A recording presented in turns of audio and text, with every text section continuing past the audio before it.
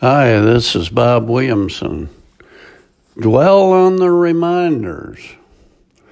My wife and I were scheduled to get our COVID vaccines, but after scheduling us to get them, they ran out of vaccine and told us they would call us and not to call them.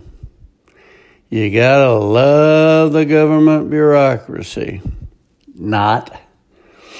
Like most things lately, I try to take it in stride. Some are more difficult to take than others. For example, the nation's new president is busily tearing apart our nation, as being hailed as a hero for restoring abortion funding for Mexico.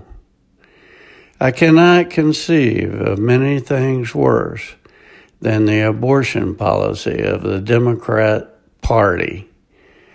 I pray that God will punish those who are responsible for so many deaths of innocent children.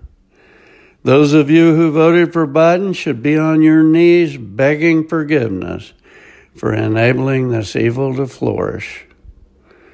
I suspect it's just the tip of the iceberg being struck by a doomed ship. In my mind, is an apt description of the policies that will severely wound our nation, if not sink her entirely. Well, so much for politics. Hopefully being retired and living way down here in the Florida Keys, we can escape the brunt of the darkness and debauchery that has begun to sweep our land.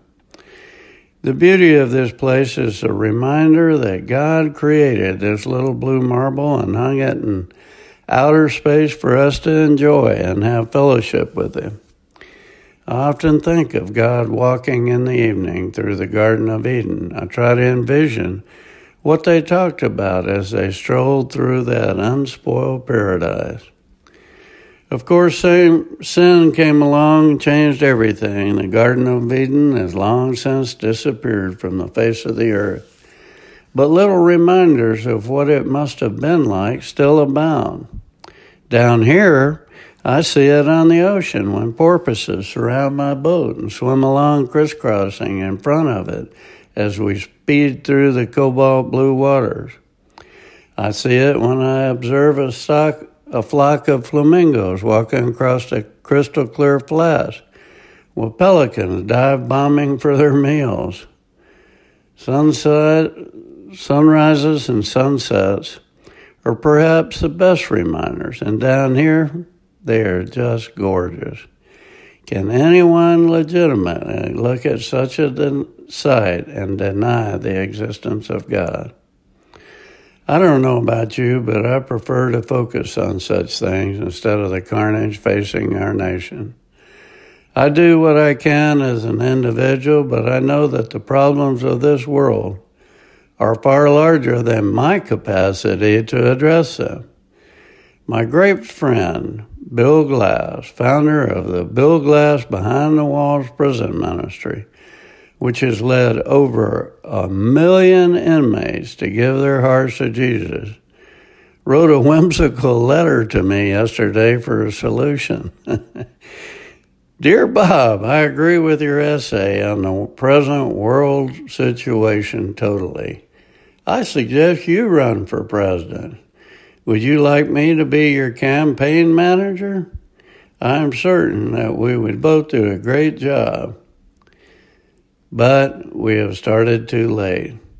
God will have to raise up 2 younger people who are equally talented and have the fire in their belly.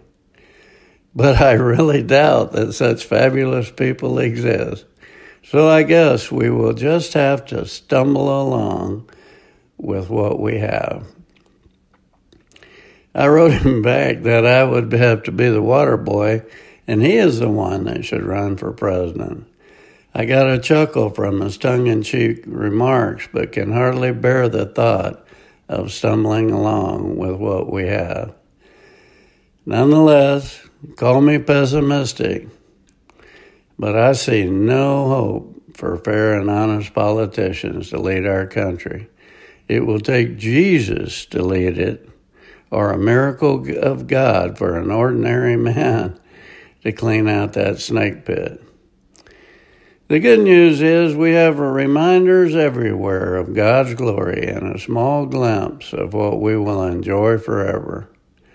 Make the most of God's wonderful planet and don't focus on evil, which will be destroyed along with those who follow the nasty road to hell. Jesus made it clear the path to eternal life is open to everyone who asks. However, the gate to heaven is narrow in the sense of having a particular requirement for entrance: faith in Jesus Christ. Salvation is found only in the person of Jesus Christ. He is the only way. The wide gate is not exclusive. It allows for human effort and all other of the world's religions, and there are many who are plodding along towards condemnation and judgment for rejecting the only Son of God and all of the love and goodness that he represents. John 14:6, Jesus said to him, I am the way and the truth and the life. No one comes to the Father except through me. This is Bob Williamson. Thanks for listening. Have a great weekend and go to church this Sunday.